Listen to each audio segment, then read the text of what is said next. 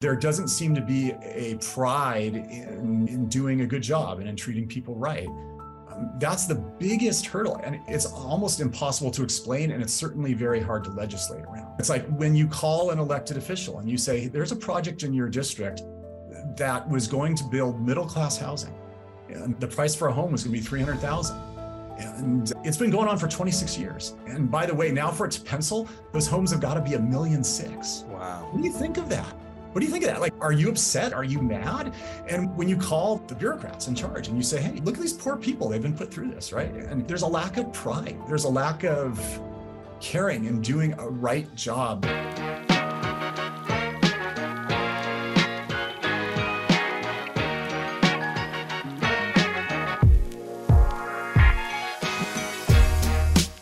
Hello and welcome again to another episode of Sacktown Talks. Today we're joined by one of our favorite guests, Mike Gatto. Mike, how's it going? Thanks for joining us. It's great to be here on a rainy election day here in Los Angeles. Yeah, it's a rainy election day. They're saying turnout's low. How was it at the polls in Los Angeles this morning? What are you guys seeing out there? We're seeing for sure slightly depressed turnout due to the rain. But the key thing for everybody who, prides themselves in being an election nerd, as I certainly do, is what does this do for the races, right?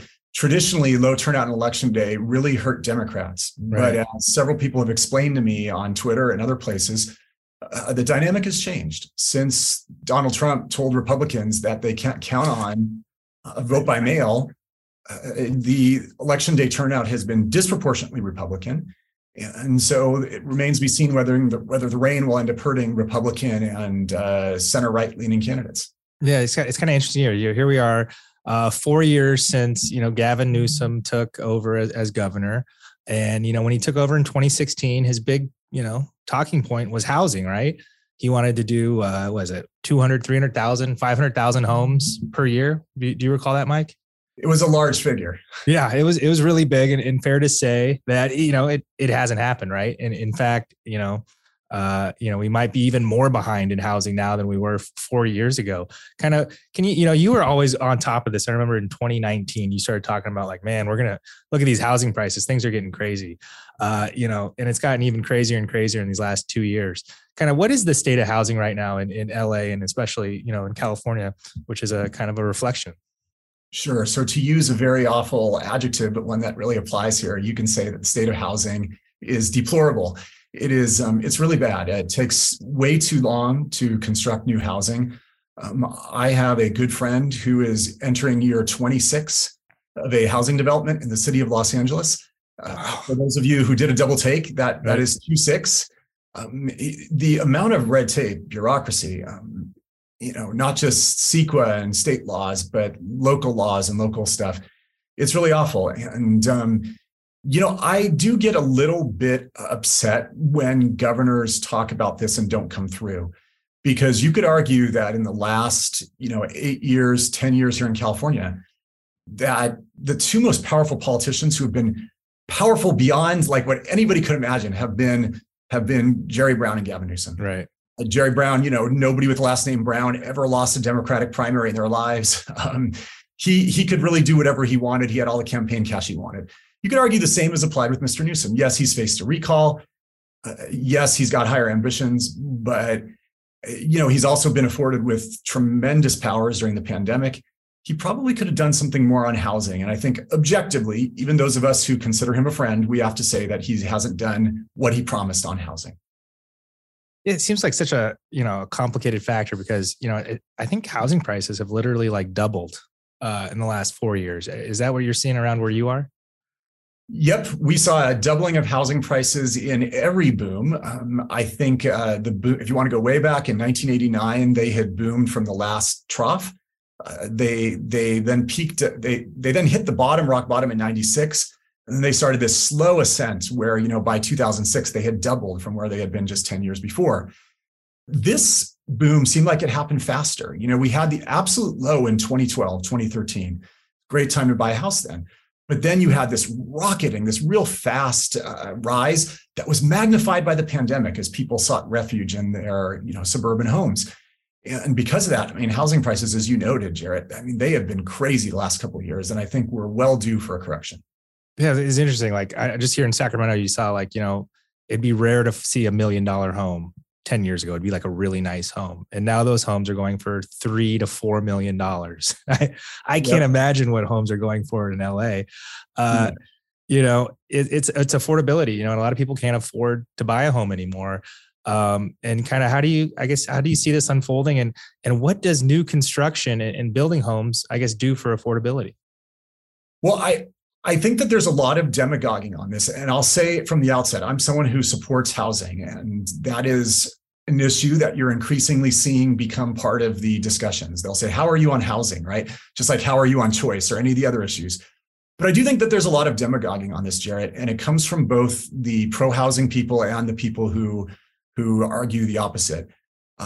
In terms of a couple things that we should get out there right from the outset, the American people right now, and this is true in California and Florida and everywhere in between, they have more square footage for their homes than they have ever had. Back in like the 1950s, you were considered fantastically wealthy if you had a 2,400 square foot house, right? And now it's like people look at that like, oh, 2,400 square feet, like what is that, right? Now I forget what the average size of new home construction is, but it's well over 3,000 square foot. So that's one premise, that we have a lot more square footage. Secondly, the number of occupants per dwelling has dramatically decreased. I mean, dramatically. Like it's gone from something like an average of 4 to an average of like 2, and in some counties 1.5, right? So that's another thing. Believe it or not, and there's exceptions to this, but density has dramatically decreased. And then the third principle is that the number of single households has dramatically increased. So when people say like, well, what's the low hanging fruit? Well, the low hanging fruit is to get a roommate, right? That's the low hanging fruit. And people are like, well, how do you know so much about it? Well, aside from caring about the issue, I'll tell you a little personal anecdote. I was tracing my ancestry. I was doing, all this genealogy stuff a couple of years ago. And part of it, is looking at old census records. They're very valuable for looking at like where your ancestors were at a given time. And the US Census releases them 50 years after the fact. They're private until then, but 50 years after the fact, they release them. And I was looking at these old census records in my family and other families, and I was looking at each house. And the houses, you'd see things on a street, on a middle class street in Los Angeles that were like, family of 7 plus 2 boarders. That's what they call them, boarders. And the reality is you had families in these really small houses who are renting rooms to bachelor workmen. And on top of that, had like 7 kids in the rest of the house. Right. And that's how life was, right? And so, you could argue that if more people were willing to live like that again, which I can't imagine doing, but that it would take care of a lot of the issues. But no, everybody wants, all single men, I'm not a single man anymore, but I used to be, and all single men, right? They want their really cool condo in a really cool neighborhood. And they're going to live in, 2,000 square feet by themselves, right? And so that is one thing to just get out there when we talk about the mythology of housing. But on the other end of the spectrum, there have not been enough new housing starts. And of course, that is just supply and demand. As the population grows, you need more units coming to the market. If you don't get those new units, then the price of the existing ones are going to go up. It's that simple. And then you add a dollop of, easy money policies and lending being, just 2.9% as it was at the beginning of this year. Right. And house prices are going to be extremely high. It's interesting, as you noted, there's, I guess, so many things in our control and so many things out of our control, right? We can't control the Federal Reserve. We can't control interest rates, things like that. But, over the past 4 years, it seemed like, we've talked about a lot of bills, talking about density, duplexes, triplexes, things like that. What is some of the things we can control that we've done or need to do that we haven't done? Yeah, that's an excellent question. So there was a bill by Scott Wiener. I forget the number. You might remember it off the top of your head. That was the most controversial housing bill in generations. And it didn't pass. This was not part of the group that passed in recent years. This was a few years back before the pandemic, and it didn't pass. And that was the one where he basically wanted to give, basically unlimited height restrictions or greatly extend the height restrictions and the density allowed in places by transit stops. And of course, he defined transit stops as, any place where within 150 feet of a bus stop. And people freaked out. They said, oh my God, like what, blah, blah, blah, blah, blah. Well, I believe that bill was onto something. I believe it was onto a very, very good principle, but I also believed it was done wrong. And I told the proponents, I told the bill sponsors of that when they asked me for my opinion before they went out with their bill package that year. I said, you have to remember that California is a big state. We are places where we're in desperate need of density, like Los Angeles and San Jose. And then we're in places where, you know, if you've got an acre and a half and the two houses touch each other, you don't want a duplex being built right there. I mean, you got an acre and a half, right? And that's why you moved there. I said, so first of all, you need to have urban and rural differences. You need to say that these things are only applicable to cities with a certain size population. Number two, rather than making it every transit stop, which essentially makes transit planners into planning planners, where someone can assign a bus stop in one neighborhood and they could make their friends wealthy by building high rises, you should just say, you know, on any like 7-lane street or 6-lane, you know, those big boulevards, we have them in Sacramento, we have them in Los Angeles, they're in San Jose, they're in Oakland. Any gigantic boulevard with this much traffic and a train stop, a legitimate train stop close by, then sky's the limit. Build as high as you want.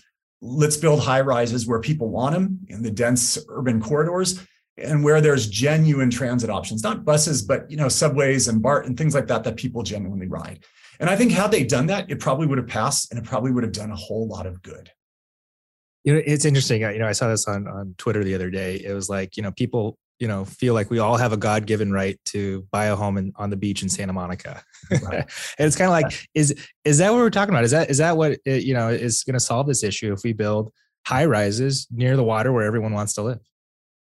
Yes and no. I mean, you know, those high rises will be very expensive if they're built in trendy areas, but there's a whole lot of non-trendy areas too in cities. I don't know how familiar all of your viewership is with Los Angeles, but you know, there's great differences in neighborhoods, but there's still a lot of places that are really transit rich that people would live in if there was a lot of affordable high-rise units. One example is Koreatown. You know, I used to work downtown before I got elected office and I practiced law. And Koreatown is and Pico Union, they are such convenient commutes to downtown. And I think, you know, because those are big, huge corridors, people can't really complain about the density. And you'd really get a lot of the young workforce who want to live in an urban environment. There are parts of Koreatown that look very much like New York City. They look like Manhattan. They look like Tokyo. They look like Seoul. And people like that. They like that urban living. But, you know, yeah, I don't know if, you know, building $3 million luxury condos on the beach are going to solve the problem. But I'm to the point where, you know, I'll take any addition to the housing supply, whatever it is, because it'll relieve something somewhere sometime. Right. You know, you also, yeah, as you said, work as an attorney, right? You do land use stuff as kind of in your day-to-day practice, things that you're working on. Kind of what are some of the hurdles you see kind of daily, and you know what in kind of, you know, your former, you know, act as a lawmaker, like what do you think are some of the things that could change, you know, and speed up the bureaucracy, speed up things so things don't take 26 years to get approved? Yeah. So the biggest issue that I see in our society is something that has really doomed other societies, right? It's so easy for us to recognize it when we're reading about another society. When you read about, you know, the corruption in a place like Bangladesh, right? That somebody needs to be a friend of somebody to get something done, or somebody needs to get paid off in the far extreme to get something done. Or you read about places like Italy, where my ancestry is from, and you read about how there's a general bureaucratic, lackadaisical attitude towards getting stuff done. I have seen that infect the United States and certainly the California and the Southern California bureaucracy as well. And there doesn't seem to be a pride in, you know, in doing a good job and in treating people right. That's the biggest hurdle. And it's almost impossible to explain. And it's certainly very hard to legislate around. But, you know, it's like when you call an elected official and you say, there's a project in your district that was going to build middle-class housing, and the price for a home was going to be $300,000. And it's been going on for 26 years. And by the way, now for it to pencil, those homes have got to be $1.6 million. Wow. What do you think of that? What do you think of that? Like, are you upset? Like, are you mad? And when you call the bureaucrats in charge and you say, hey, you know, look at these poor people, they've been put through this, right? And there's a lack of pride. There's a lack of caring and doing a right job by whoever it is, whether it's mom and pop who just want the permit to build a taller picket fence, or whether it's a big developer. We've got to deliver better services, and we've got to be offended and angered when we are not delivering things in a fast manner. Yeah. You tweeted something pretty cool and special today. I call it the kind of the 7 degrees of Mike Gatto, and how, we're all connected in some way, kind of about a property in Malibu. Can you kind of share for our listeners that story? Oh my gosh, I don't know how much time we have. I will try to make it as fast as possible. So there was a guy who he and his brother were fought in World War II, and they both had ties to this new wonderful Air Force or Navy aviator industry. When they came back from the war, they decided they were going to start an aerospace company. They founded an aerospace company. It was wildly successful. They created a plane called the Pregnant Guppy, and this was a transport plane for the military. It ended up carrying parts of the Apollo space program. Guy made millions of dollars. This is in the 50s and 60s. He had a dad like Scarlett O'Hara, and his dad or his folks said, the land, buy some land. You got to diversify, right? So he went out and he started buying land. He bought acres and acres in Glendale. He bought acres in Sunland, which is part of the city of Los Angeles. He traded dictators in Venezuela plains for rainforest. He had like almost 1 million acres of rainforest in South America. He bought this huge pad with a mansion on it in Beverly Hills, which was still an up and coming city. And the most key purchase that he made, and the one that's the part of our story here, is he got 1,200 acres of beachfront property in this crazy faraway community that nobody wanted to live in at the time. And that community is called Malibu. So you fast forward years and years later, he did not have children. At the time of his death, he was dating this very nice lady, and he had a brother. Those were his heirs. And his brother, when he died, these are the allegations, and these are in court documents as well. The allegation is that his brother hid from the girlfriend the fact that she was supposed to inherit many of these properties. So they went through litigation. And by the way, the brother, we'll get to some of the other things that the brother did, but the brother hired legit mobsters. I mean, not out of the movies. I mean, these were legit Italian organized crime figures to hold guns to people's heads and say, you're going to sign this deed or do this or forge deeds. That's the allegation. So anyway, this goes through 13 years of litigation, the estate, 13 years. It goes up to the California Supreme Court. And when all is said and done, the California Supreme Court basically rules that the guy who had bought the property at a tax sale, yes, he was the owner of record, but the elderly girlfriend, who's now elderly, she's in her 80s, that she has this huge lien. You can think of it as a first mortgage on the properties, and that she essentially owns them in that way. So make a long story short, by some weird, strange coincidence, I knew every single person that was involved with the transaction, except for the mobster. But the mobster went by the name of Mike Gatto. That's the weirdest thing. So I had these bizarre connections with everybody involved. It was really, really strange. I mean, I knew the lawyers, and I knew the guy who owned the property, and I knew that, it was really weird. It was just bizarre. But make a long story short, just, the elderly ex-girlfriend, she decided that she wanted to do something great with this property. She decided that she wanted to turn it over to the people of the state of California. And she did. After 5 years of working on it, 5 years for all the people who worked on it, and in her case, 18 years of litigation. Just the other day, finally, the property was handed over to the Trust for Public Land, and this is going to be a park. Think about that. 1,200 acre park in Malibu, 5 miles of pristine coastline. It's beautiful. It's gorgeous. And I hope all of you will join me in visiting it someday soon. Yeah, that's like over $1 billion easy, I'd imagine. Some of it would be a little hard to develop, but gosh, it is beautiful. I mean, it is so beautiful. And, what a great legacy to leave. What a great legacy. Yeah, no, that's awesome. Turning to something, we've talked about homes and housing, and something that you've always been kind of talking about on the forefront of those without housing, the homeless. What have you seen lately in the homeless front? And I know you've offered solutions in the past, and we are kind of on our way of maybe adopting some of those, but what do you think is the way to solve the homeless issue here in the state? Yeah. So the way to solve the homeless issue, I usually jump right to it and I get right into it, but I found that it's better to talk with people in sort of a Socratic fashion, and I've had this discussion with so many elected officials, right? You'll talk to a city elected official and you'll say, hey, like, what's stopping you from enforcing the laws or this or that? And they say, Boise, there's this Ninth Circuit decision that applies to the Western United States that says that Basically, you can't criminalize people who don't have a home. Totally agree with that. If somebody doesn't have a home, you can't say that they can't camp on the streets. That's what the Boise decision says. And so cities have tried to respond by saying, well, we're going to then build all this housing at a cost of between $700,000 and $1 million a unit for the homeless. And then we're going to say, well, now we've got the housing, you've got to go into it. Please, pretty please go. Right. But the reality is that, I always start with a series of questions. Well, first of all, I always ask, and I'll ask this to the reader or to your listeners, and I ask this to elected officials. How many homeless people have you talked to? How many have you had a conversation with? Because there is a group of homeless people. People become homeless for a variety of reasons.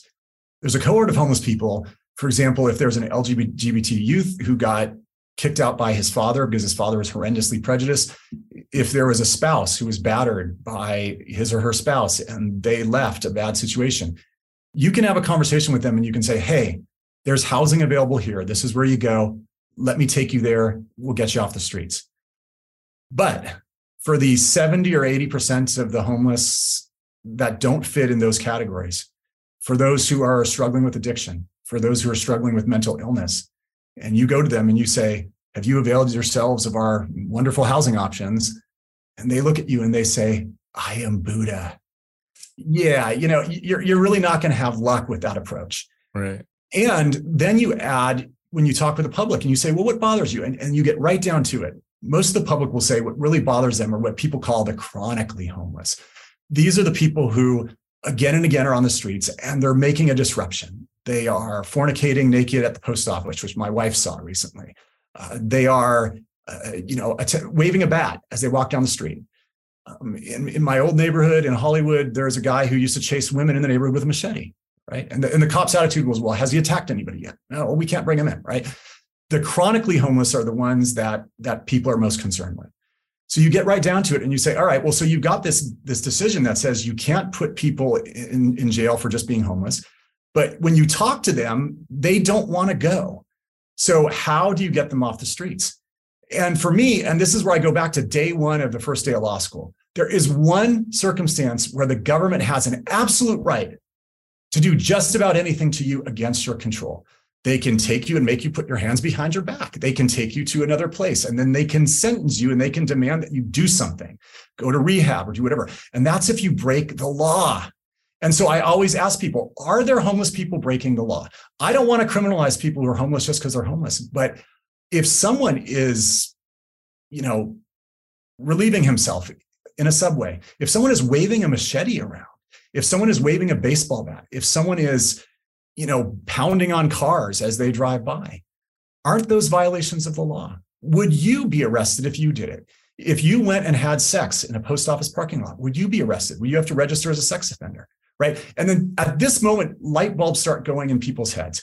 We can control the issues that most people have with the chronically homeless if we only enforce the law. But I don't want to throw them in jail. That's not it. And people, no, I don't want to throw them in. I want to get them help. I submit it is not humane to leave them on the streets. What would be more humane would be to take them into the system. It's the only time we can do it against someone's will and say, hey, you were caught fornicating on the subway or you were waving a machete. Like, what's ailing you, brother? What do you need? What do you need? And we'll put them in front of a psychiatrist and a psychologist. And if the answer is that they need medication or if they need supervision, we need to give it to them. We need to sentence them to that. And if they need rehab, we need to sentence them to rehab. That's the only way we'll make a difference. I feel really strongly about this. I'm glad that Gavin Newsom has come around to part of this. He adopted the homeless court proposal that I put forth in 2019, but I think we need to go further. I think we need to go a little bit further. That's the only way it's going to get solved. So yeah, basically, they've come up with the care courts, but I guess, what is that step further? And is that kind of building facilities where these people can be, sentenced to and kind of rehabilitated? Yeah, I mean, my understanding is that we have a good number of mental hospitals, despite what people think. A lot of people will say, "Oh, Reagan closed a mental." Reagan was governor before you or I were born. Right. It's not Reagan anymore, right? We built a lot of mental hospitals, and we actually have pretty decent facilities out there. Rehab facilities, I don't know if we have enough. I'm sure we could convert certain state facilities into rehab facilities. But I think the key thing would be really, changing state law to offer funding and change the rules that apply to police forces. I, again, don't want to criminalize it. I don't want to scare people. I don't want to escalate a situation. I've even said that I don't think police should be arresting folks that fit in these categories. We should have special strike teams paid for by the state that are sworn peace officers, so they have the authority to do it, but they should be specially trained, humane, kind, caring strike teams like Albuquerque did in New Mexico that go out. And it's basically, you use the legal violation as an excuse to engage with that person and say, okay, right, I'm bringing you in, but what do you need? What do you need? And then you help them. And we don't need police to do that, but it's got to be an arrest. For it to have legal significance and to get around Boise, it's got to be an arrest. Oh, interesting. As you noted, today is election day, and this is kind of an interesting year. We're having a lot of turnover in the Assembly and the Senate up here in the state. And we have a brewing, a leadership battle, and you've been in this scenario before. You've were there when this big class of 2012 came in and changed things. And, there was a leadership change. How are you seeing, things playing out leadership wise and this new incoming class figuring things out? Great question. So in my brief 7 years up there, I was part of 3 speakership battles. Wow. 2 actually occurred when I was there, and 1 had just occurred when I got sworn in. And I'll tell you an anecdote that is mind-boggling, but it's relevant because it's the exact thing that's going on now. When I was sworn in, John Perez had just taken over the speakership. He had a really tough battle with Kevin DeLeon. And the animosity between the factions was pretty similar to what I am told is going on right now between the different factions. The mood on the floor was tense. I mean, for a long time, there were bills that suffered because there was a perception that they were put forth by one faction or another. But it got so bad on the floor during my early days there that I remember vividly that members of the faction had these spies on the floor, and they would sort of look around to see who, and by the way, this was after a speakership battle was done, but they were so paranoid about a hostile takeover or some kind of punishment of the losing faction that the spies would sort of take note about who you were talking with, right? They would see like who you were huddling with. And so, it's like if I or several of the new members or, the people who are perceived as undecided or fence sitters were even just talking about the weather or the Dodgers with members of the other faction, you would hear about it. They would be like, why were you talking with so-and-so, right? And I'm told it is that tense right now. The other thing is, you know me, I love making predictions and I like to brag my predictions are accurate. But I'll tell you on this, I do not have a good read. And I'll tell you why. On just about every issue that has occurred since I left office, doesn't matter how big or how small, I can get a genuine read on it. And that's because members talk to former members the same way they talk to current members. There's a certain, whatever you want to call it, a brotherhood, a sisterhood, a fraternity, a sorority. They'll tell you what happened in caucus. They'll tell you if a bill's going to go down. They'll tell you about amendments before it happens. On this, it's amazing. I get nothing but spin. It's the same thing that lobbyists are getting. Oh, we've got it. Oh, no, we've got it. Right. I get nothing but spin. I talk to a Rendon supporter. They're like, oh, he's going to be there forever and he's going to name a successor. I talk to a REPA supporter. Oh, it's done. It's going to happen this week. Right. It's nothing but spin. And so I'm not getting a good read on this. But I do expect that there will be some fireworks at the caucus later this week. And then we'll see what happens in December when they come back. Okay, so we're getting election results today. They're out there, I guess, supporting various candidates. Do you see, I guess, today's election results playing into what happens December 5th? Yeah, I do. With so many new members coming in, it's impossible for them not to have an effect on the speakership battle. And you're seeing something that last occurred during the great Berman, Willie Brown, era, which is, now that the speakership is a more long duration position and someone's going to, they're going to be there for longer than 2 years, which they were in my tenure. People are fighting for it with, I guess, a concomitant level of intensity. And that involves raising tons of money and supporting candidates. And there's the balance of power could absolutely be affected depending on who wins these few close seats or the seats that are in question today. It's interesting. It seems like, especially in 2012, it seemed like every new member wanted to be speaker eventually. And it seems like every assembly member wants to be speaker. Why is that? Why do all assembly members really want to go after the speakership, and why are there so many different folks always looking to have that position? Well, I think you're selling them short. I think most politicians wake up every morning and look in the mirror and say, "Good morning, Mr. President," which is ridiculous, right? I mean, by the way, for the record, never was that guy. I mean, I think one of the keys in politics is knowing your limits. For example, with me, I was one of the rare assembly members who didn't want to be speaker. And that was because I had my kids with me when I was up in Sacramento. I mean, I knew I couldn't put in the socializing hours that everybody else could. I knew that I couldn't press the flesh and hang out with my colleagues as much. And I knew I couldn't, get to know the names of their dogs and cats and things like that. And that's what it takes to become speaker. It's a popularity contest. But you're right. I mean, there are vast quantities of assembly members who think that they're speakership material. The reality is very few are. And they just don't know it yet. But yeah, I wouldn't be surprised if there are 5 or 6 people credibly waiting in the wings who hope that this thing will degenerate and that they can run up the middle. It's happened before too, as you know. So It's fascinating. But I'll tell you an interesting corollary to that is the members who know that they're not going to be speaker, or the members who just don't really think about things too much. They still do get up in the morning and they say, "Good morning, Mr. Appropriations Chair," in the mirror, right? I mean, you have a whole lot of people who really want to be approach chair, budget chair, key positions in leadership. And I think that has been one of the fascinating things in this battle is that so many of the people who would get these positions kind of leaked it. And that's really difficult because if you're trying to get a speaker elected, in many ways, that speaker candidate needs to tease all members of the Democratic caucus. Right. Every single one of them needs to think that they're going to be the next chair of appropriations, the next budget chair. And when it's so apparent who it might be, it kind of hurts your candidate. So that's another situation that I think has marked this race that is unique from others. Yeah, so we have all these new members coming in. You were in this situation where you were the kind of the veteran, the elder statesman, and you had this flush of new members come in. What is your advice to new members who are kind of coming into this kind of tense situation? So my advice, I can't take credit for it. It came to me from Chuck Calderon, and it came to Chuck from Richard Alatorre. So you're going way back to like the late 70s where this advice came. So Chuck Calderon got elected. Richard Alatorre at the time, they were part of a very tiny Latino caucus. And Chuck went to Richard and said, "Hey, I need some advice. What do I do?"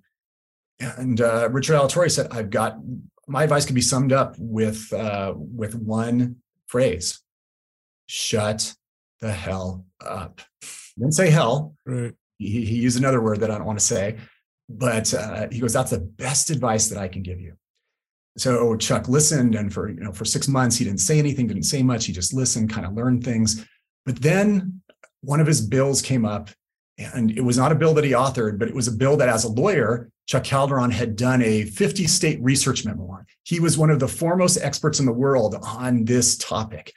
It comes up for a vote. It's on the first call. The floor splits, 38 to 38 with a bunch of members laying off.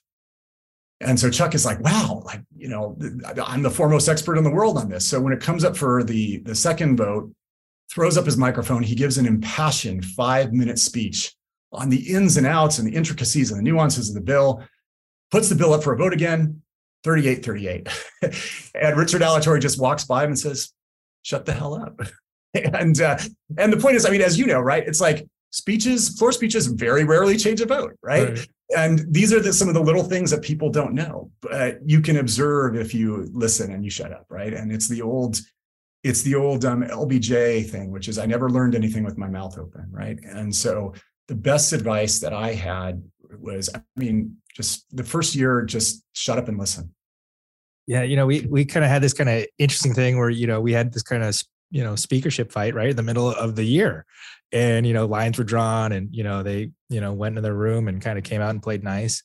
But, these last, few months, we've all kind of been sitting on pins and needles, seeing what happens kind of as a former member who's kind of, been in these situations before. How does a speaker, check his votes and, how does he go around and kind of rise to power? How does that happen?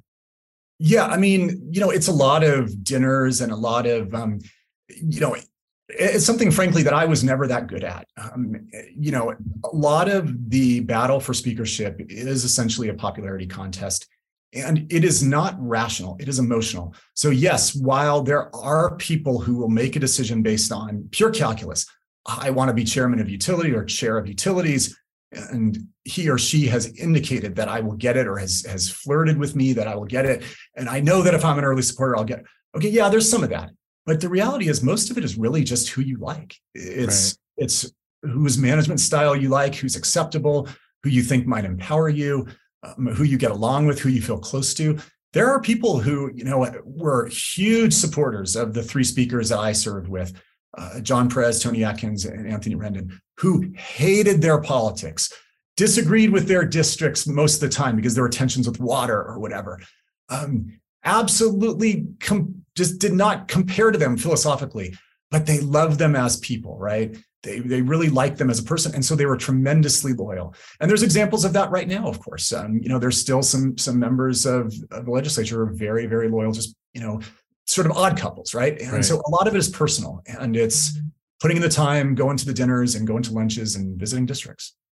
Interesting. We're having this interesting dynamic. As you said, we haven't seen this since the Berman Willie Brown days, where kind of Republicans came into the mix to pick who's the next speaker. What do you see in that kind of sense? Do you see the Republicans getting engaged and maybe tipping the scales one way or another on this issue? Yeah, it has been talked about. Certainly it's something that, you could see something happen if the vote in caucus for some reason is inconclusive. And then, the challenging faction takes it to the floor, on December 5. The only issue with something like that is that if you are a savvy Republican leader, and I believe James Gallagher is very savvy, you're going to demand certain things. You might demand a couple chairmanships. You might demand a couple things in the budget or a couple things. And the challenge has always been, how do you, as a speakership candidate, as an ambitious person who wants to do it with the Republicans, give these things away and then yet placate all the Democrats when they learn what you gave away, right? It's not like, the old days where the chamber was split 42-38 and you had to govern together. Now it's like, every chair that you're giving away, you're taking out of a Democratic mouth to feed. So I think it's hard. Would it be unprecedented? Of course, as you know, the answer is no. But if the bad feelings get really, really bad, who knows? Maybe they could get it with a couple of Republican votes. No, it's gonna be an interesting, month here to see what happens on December 5th. But you mentioned later this week that they'll start caucusing and start kind of figuring this out.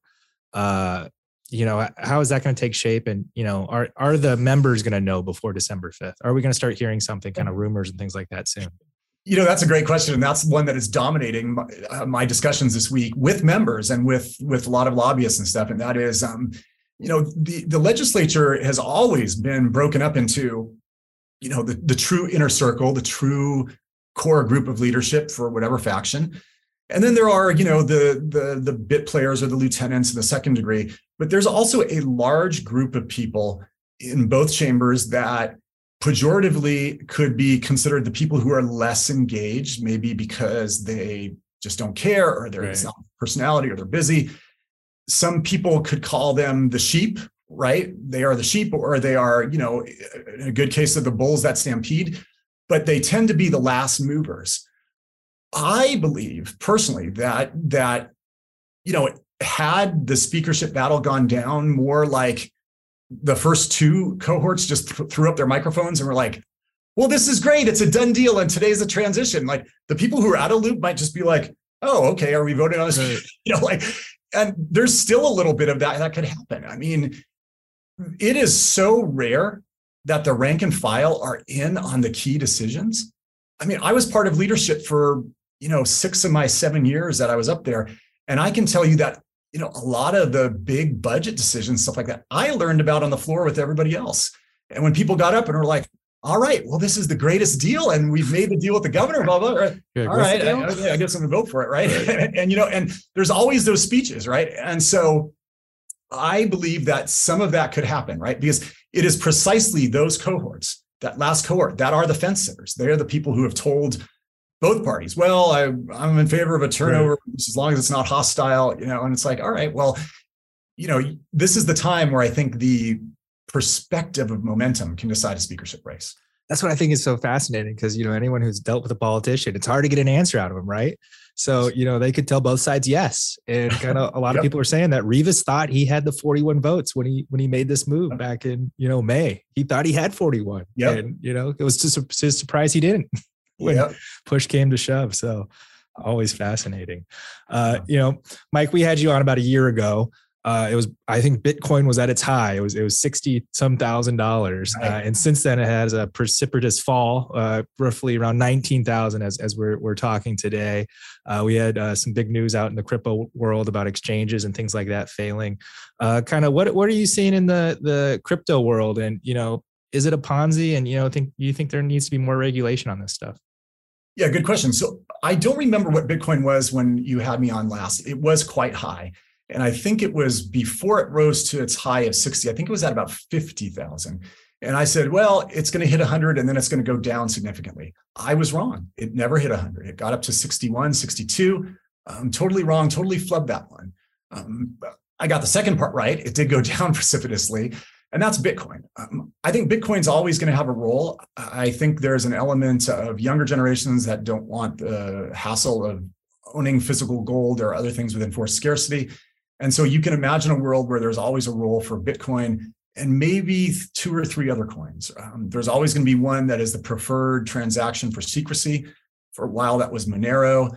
There's always going to be one that assists in programming and DeFi transactions, and that's probably always going to be Ether or Ethereum. But the proliferation of all the other coins, I mean, there are thousands of them, and they each have a case to make. And it's, in my book, it's so much nonsense. And those are just Ponzi schemes. They rely on the greater fool. They rely on somebody buying the coin that in many cases doesn't have a use.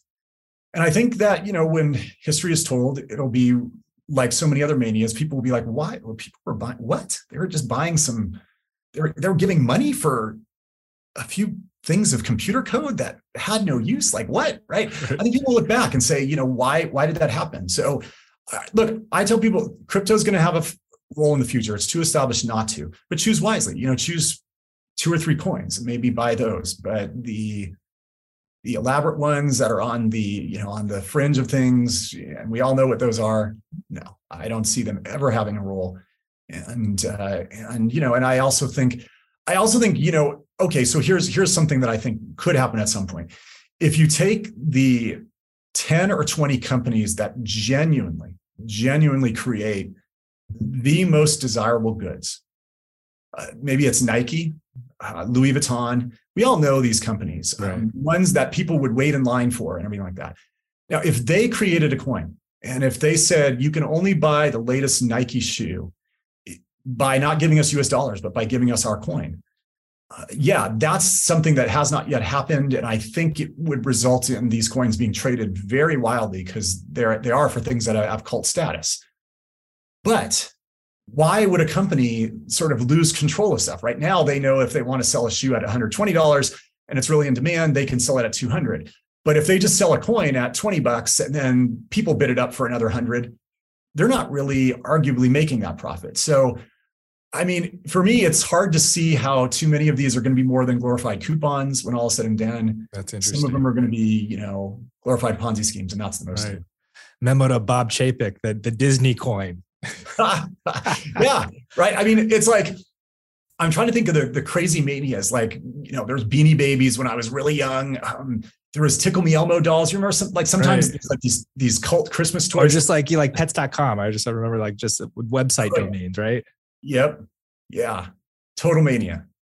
It's just interesting and kind of, just I guess foretelling it, your next prediction is, here we are at housing. We have all-time housing prices. We have 7-8% mortgage rates. It seems it's going to go higher and higher for at least another couple months.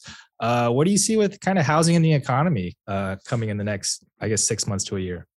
Sure. So for me, that's a little easier than other things. I think by Super Bowl Sunday, you're going to see horrible manifestations of pain in the housing market. Today, something came out that consumer sentiment with respect to housing prices is the lowest it's ever been. Sometimes that indicates that things are going to turn around. But the reality is, with mortgage rates at, 7.75, 8% if you're buying multifamily, First of all, they're probably going to continue to go up. The American system of government and the American people, we always overreact. We don't just react, we overreact. Right. And so it's like, let's make interest rates so low that they're negative, the real yield is less than zero. Okay. And it's like, oh my God, is that inflation? We got to make it really high. I mean, you can imagine a world where interest rates hit close to 10%. Right. And certainly in my lifetime, when I was very, very young, my parents' mortgage was 14%. Right. So that's going to drastically change affordability and house prices. And then, we're entering a period where there's likely to be recession and people are feeling the pain of inflation and, a slowing down economy. And then on top of that is very few people buy a home during Thanksgiving, Christmas holidays, New Year. I always say so I think, we'll have probably 3 months of super high rates, 4 months of super high rates, 4 months of inventory piling up, 4 months of desperate sellers. People say, well, they don't have to sell. They're in many ways, this is different from the last bust because people don't have to sell. It's not like people don't have to sell, but people continue to die. People continue to move. People continue to get new jobs. People continue to need bigger homes. People are going to continue to sell. And that inventory is going to sit on the market until Super Bowl Sunday. And the interest rates are going to be what they are, at least until Super Bowl Sunday. So, come February, I think there's going to be a reckoning. And I think some of the sellers are going to stop expecting 2021 prices. Right. And I think there are going to be some bargains again, hopefully. Yeah, I hope so. Definitely. And I guess, I know you got a hard stop coming up, but, being election day, what kind of election day things do you think you're going to see today? And do you think we're going to be in for any surprises? Yeah, I think the much reported red wave is a thing, and I think it's going to start in, Rhode Island and Maine, and it's going to come across the country, and then it's going to crash and start receding right around San Bernardino. And the red wave is not going to get Los Angeles wet. I think we're going to see a really big red wave in most of the country. It's going to result in Republicans getting control of the House and the Senate, but I don't think it's going to affect things in Los Angeles. Your viewers will certainly know this reference. I want to stress something that happened here in the June primary. Gil Cedillo, somebody I served with, somebody who was in the legislature for quite some time, somebody who regularly got out of all 120 members of the legislature, he was the most progressive. Gil Cedillo was taken out. He was primaried in Los Angeles for being too centrist. Let that sink in. This is Los Angeles. San Francisco, a city that is known for being a progressive bastion. San Francisco recalled its district attorney in the June election. Los Angeles, it didn't even qualify for the ballot, right? So Los Angeles has really bucked the trend. So a lot of people down here are watching the mayor's race. We'll see. I wouldn't be surprised if Mr. Caruso won, but I'll tell you that, in Los Angeles has generally bucked the centrist wave that is going across around the country. But I do think with the national results coming in, we will see control of Congress shifting.